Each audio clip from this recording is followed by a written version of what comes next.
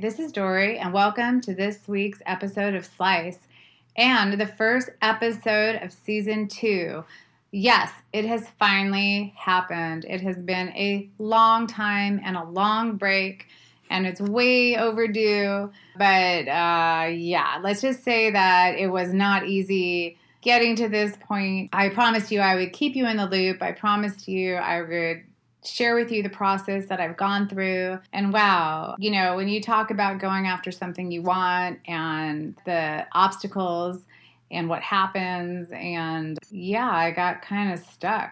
So what's on my mind is what it's like to expose yourself and take a chance, because it is not easy. It is not easy at all.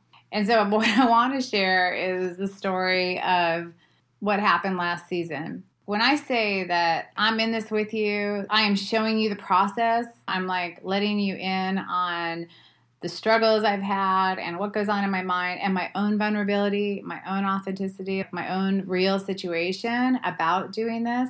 I'm being honest, right? What I want to share is this. I got it all finished. I was really excited, really proud of myself. I got it done. I did what I said I was going to do. I felt good about it. And I was like, okay, cool. So then I was like, okay, I got it to the point where now I literally just had to push a button that makes it go live, or anybody could look at it, anyone can hear it. And suddenly I sat there right about to push the button and I completely panicked. And I was like, what am I doing? Why am I doing this? Am I really going to post this? Am I really going to put all this up there? And another part of me was like, well, yeah, you did just work on this for a really long time. And what else would you do? But the other part of me, and this is the part that gets to kind of all of us, is like all the doubts. And suddenly I was like, I don't know if I want to do this. I don't think I'm going to do this. I don't know. Does anybody really want to hear what I have to say? Does anybody really care about authenticity? Am I just a super geek on authenticity and vulnerability and intuition? Like, let's just say that it felt like maybe I might be the only one. Or why would anybody want to hear from me? Will anybody like what I have to say? Will they like the way that I say it? Will anybody even care? Will anybody even listen? And then the fear took over, right? The anxiety took over. The doubt took over. And there's just no way. I can't do it. And then what I tell my clients is, when you have a fear, run it. Run the story. Let it go wherever it's going to go.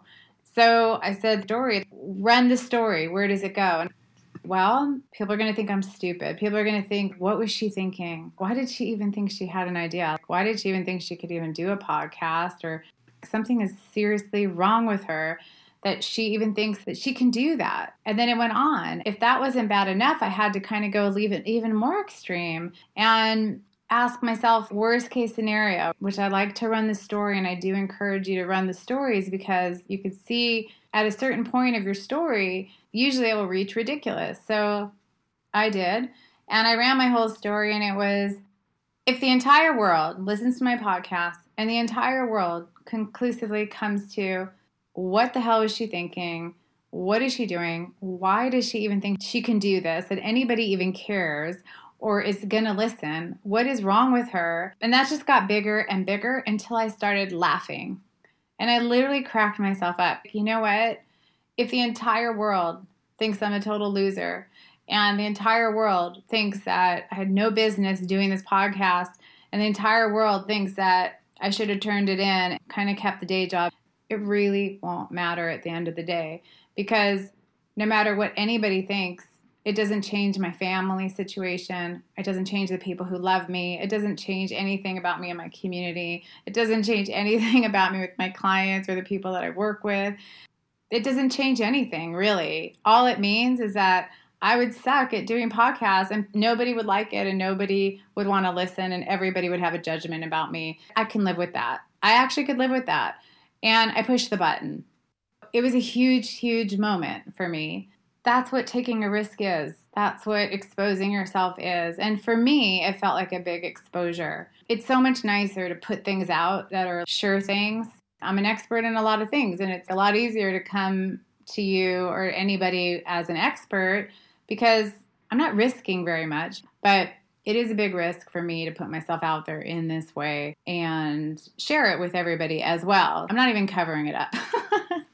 So, which you may wish that was happening, but it's not. So what I want to say is this. I got a ton of feedback, and I also got a lot of support. I was very, very surprised at the amount of support I got. I was very surprised at how many people really wanted to listen and were really interested in the topics that we were talking about, and that was very validating. And at the same time, it was also validating that there were problems and there were things that needed to be adjusted or things that could make it better. Maybe I shouldn't say problems, but there were things that could make it better. You know, some professional people had eyes on it and really gave me some very honest feedback. What I also want to talk about is what it's like to maintain integrity in your own vision and take the feedback of what people are saying. So that's something also that I'd like to talk about. And that at a certain point, you just got to get out of your own way and you got to take a chance and you got to have faith. And at the end of the day, you do you, and you do it the best that you can do it. And then you put it out there, and then whatever happens with it happens. Why did it take me so long to get back to? Well, because I completely got frozen by the feedback, kind of immobilized. I was so grateful for the feedback, and I understood all the things that people were telling me about what needed to be adjusted and what needed to be changed, but I didn't know how to do it. And some were technical things and some were styling things and structure. I was like, wow, like I don't know how to do that. So it took me this much time to figure out how to find the right people to help me, how to make the adjustments that everybody was asking me to make. And that's what takes so long. And it's so important when you're going after anything you want and taking a risk that you allow yourself the space that you need to be yourself and to understand that you don't know everything and we all need help. We need support. We need feedback. We need criticism. The main thing to remember is it's a process, okay? Everything you take a risk on is a process. Yeah, there are some people there that take the risk and they do the thing and it just blows up and it's this great thing and it's like, that's awesome and great for those people. But for the most part, for most people, whatever they're starting, whatever they're trying to create, whatever risk they're trying to take, and it doesn't mean they're creating something. It could be taking a risk with a new job or a new career, or taking a risk in your marriage, or taking a risk as a parent, taking a risk on a new hobby. It doesn't matter what the risk is. It's just that when you're taking a chance and you're trying something new, it's going to create some anxiety.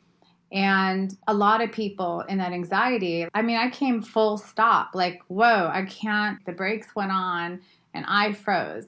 So when I have anxiety in a project or I get stuck in a place where I don't know where to go or what to do, I get really stuck. And I also had to learn in my own process about myself and go like, how do I get out of this? Because either I stay here and I'm just stuck. And if I'm just staying here and I'm just stuck and I'm not going anywhere and I'm immobilized and I'm frozen, then I got to just give up.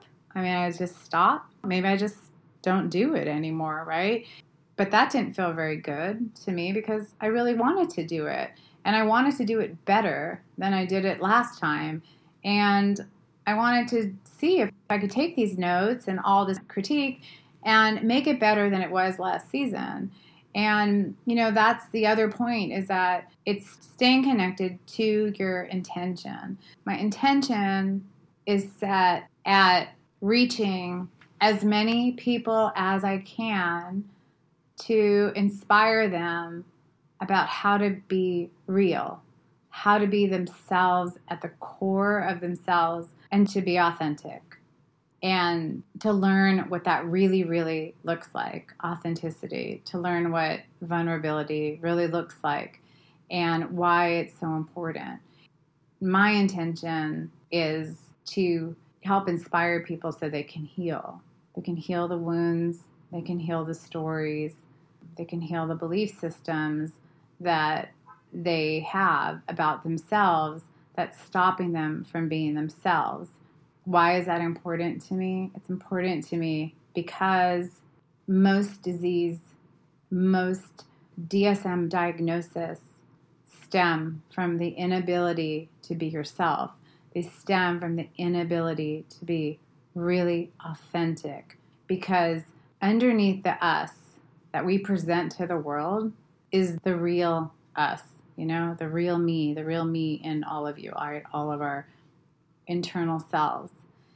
More often than not, it's that other layer, this facade, this other person that you've created based on millions of interactions, millions of foreign belief systems that get validated or devalidated along the way. And we live a life from that person, that part of us. And what I really love to do is light people up from the inside. And the way you do that is you get to the self behind the self that's really you. That's the authentic self. That core, that's who you are. And that's the place that you become real. So with my own struggle, when I got stuck and frozen, I had to ask myself a lot of questions. What's happening here? Why are you so stuck? Why can't you make a decision? Why can't you move forward? Why can't you just find somebody to help you? And I also had to look at why is this so important to you, which I just explained. And when those questions got answered, one of the biggest things for me was that I could not stop. And I didn't want to stop. And that's when I knew I had to keep going. And that I just had to do the best that I can do. Because that's all we can do, right? So I just had to do the best that I can do. So what you're going to learn along the way, you're going to learn more about authenticity and how it really comes to play in all the areas of your life. You're going to learn about how vulnerability really comes into play in all the areas of your life and why it's so important. And throughout the topics that we explore, the intention will always be about bringing you back to yourself and hopefully inspiring you to go behind the you that you face the world with and cultivate, expand that you that's really, really you. And the you I'm talking about because it's the you that has the dreams that you haven't yet fulfilled. It's the you that has the desires that you haven't yet fulfilled. It's the you that has the wants, deep, deep wants, or the thoughts of I'd love to do this, but I can't, or I don't know how, or this is my dream and I don't know how to do it. It's that part of you. Or it could be, I just want to know how to say no, or I want to know how to say yes to things, or I want to let more love in, or I want to let more joy in my life. How do I do that? And we get stuck. And what happens when we get stuck, it gets hard and it gets challenging and we stop. We stop and we kind of go to our default because in that challenging spot, it's hard. That stuck point is the point. It's kind of like if it was the joystick on a video game. It's the place we got to jog a lot and jiggle and, we got to move it around and try to find a direction out. And I don't know if you've ever seen one. Maybe I'm dating myself, but when you see them and they're kind of not really on the right a setting or something, so it kind of goes a little crazy when you're moving around. It doesn't really move your things around the way you want them to. It kind of looks like that. So we got to jog all that in ourselves and not go to the default. And it takes a lot of courage. It takes a lot of passion, and it takes commitment and diligence.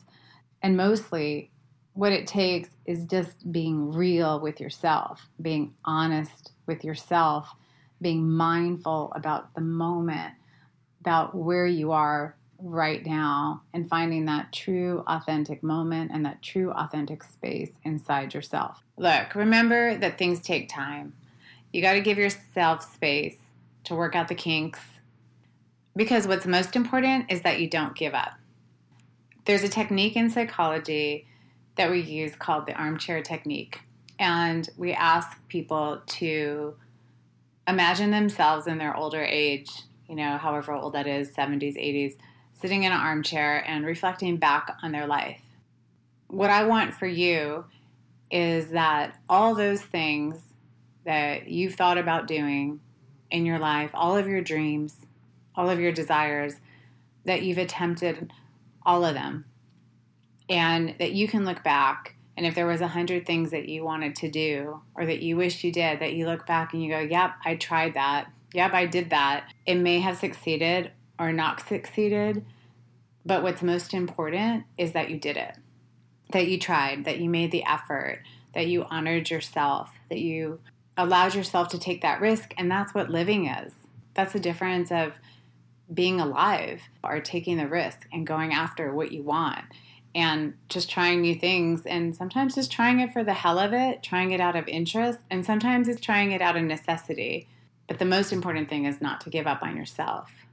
With that said, I hope you enjoyed this episode of Slice. Please feel free to send us any questions, any topics you want to hear about. We really want your feedback. Until next time, ciao for now.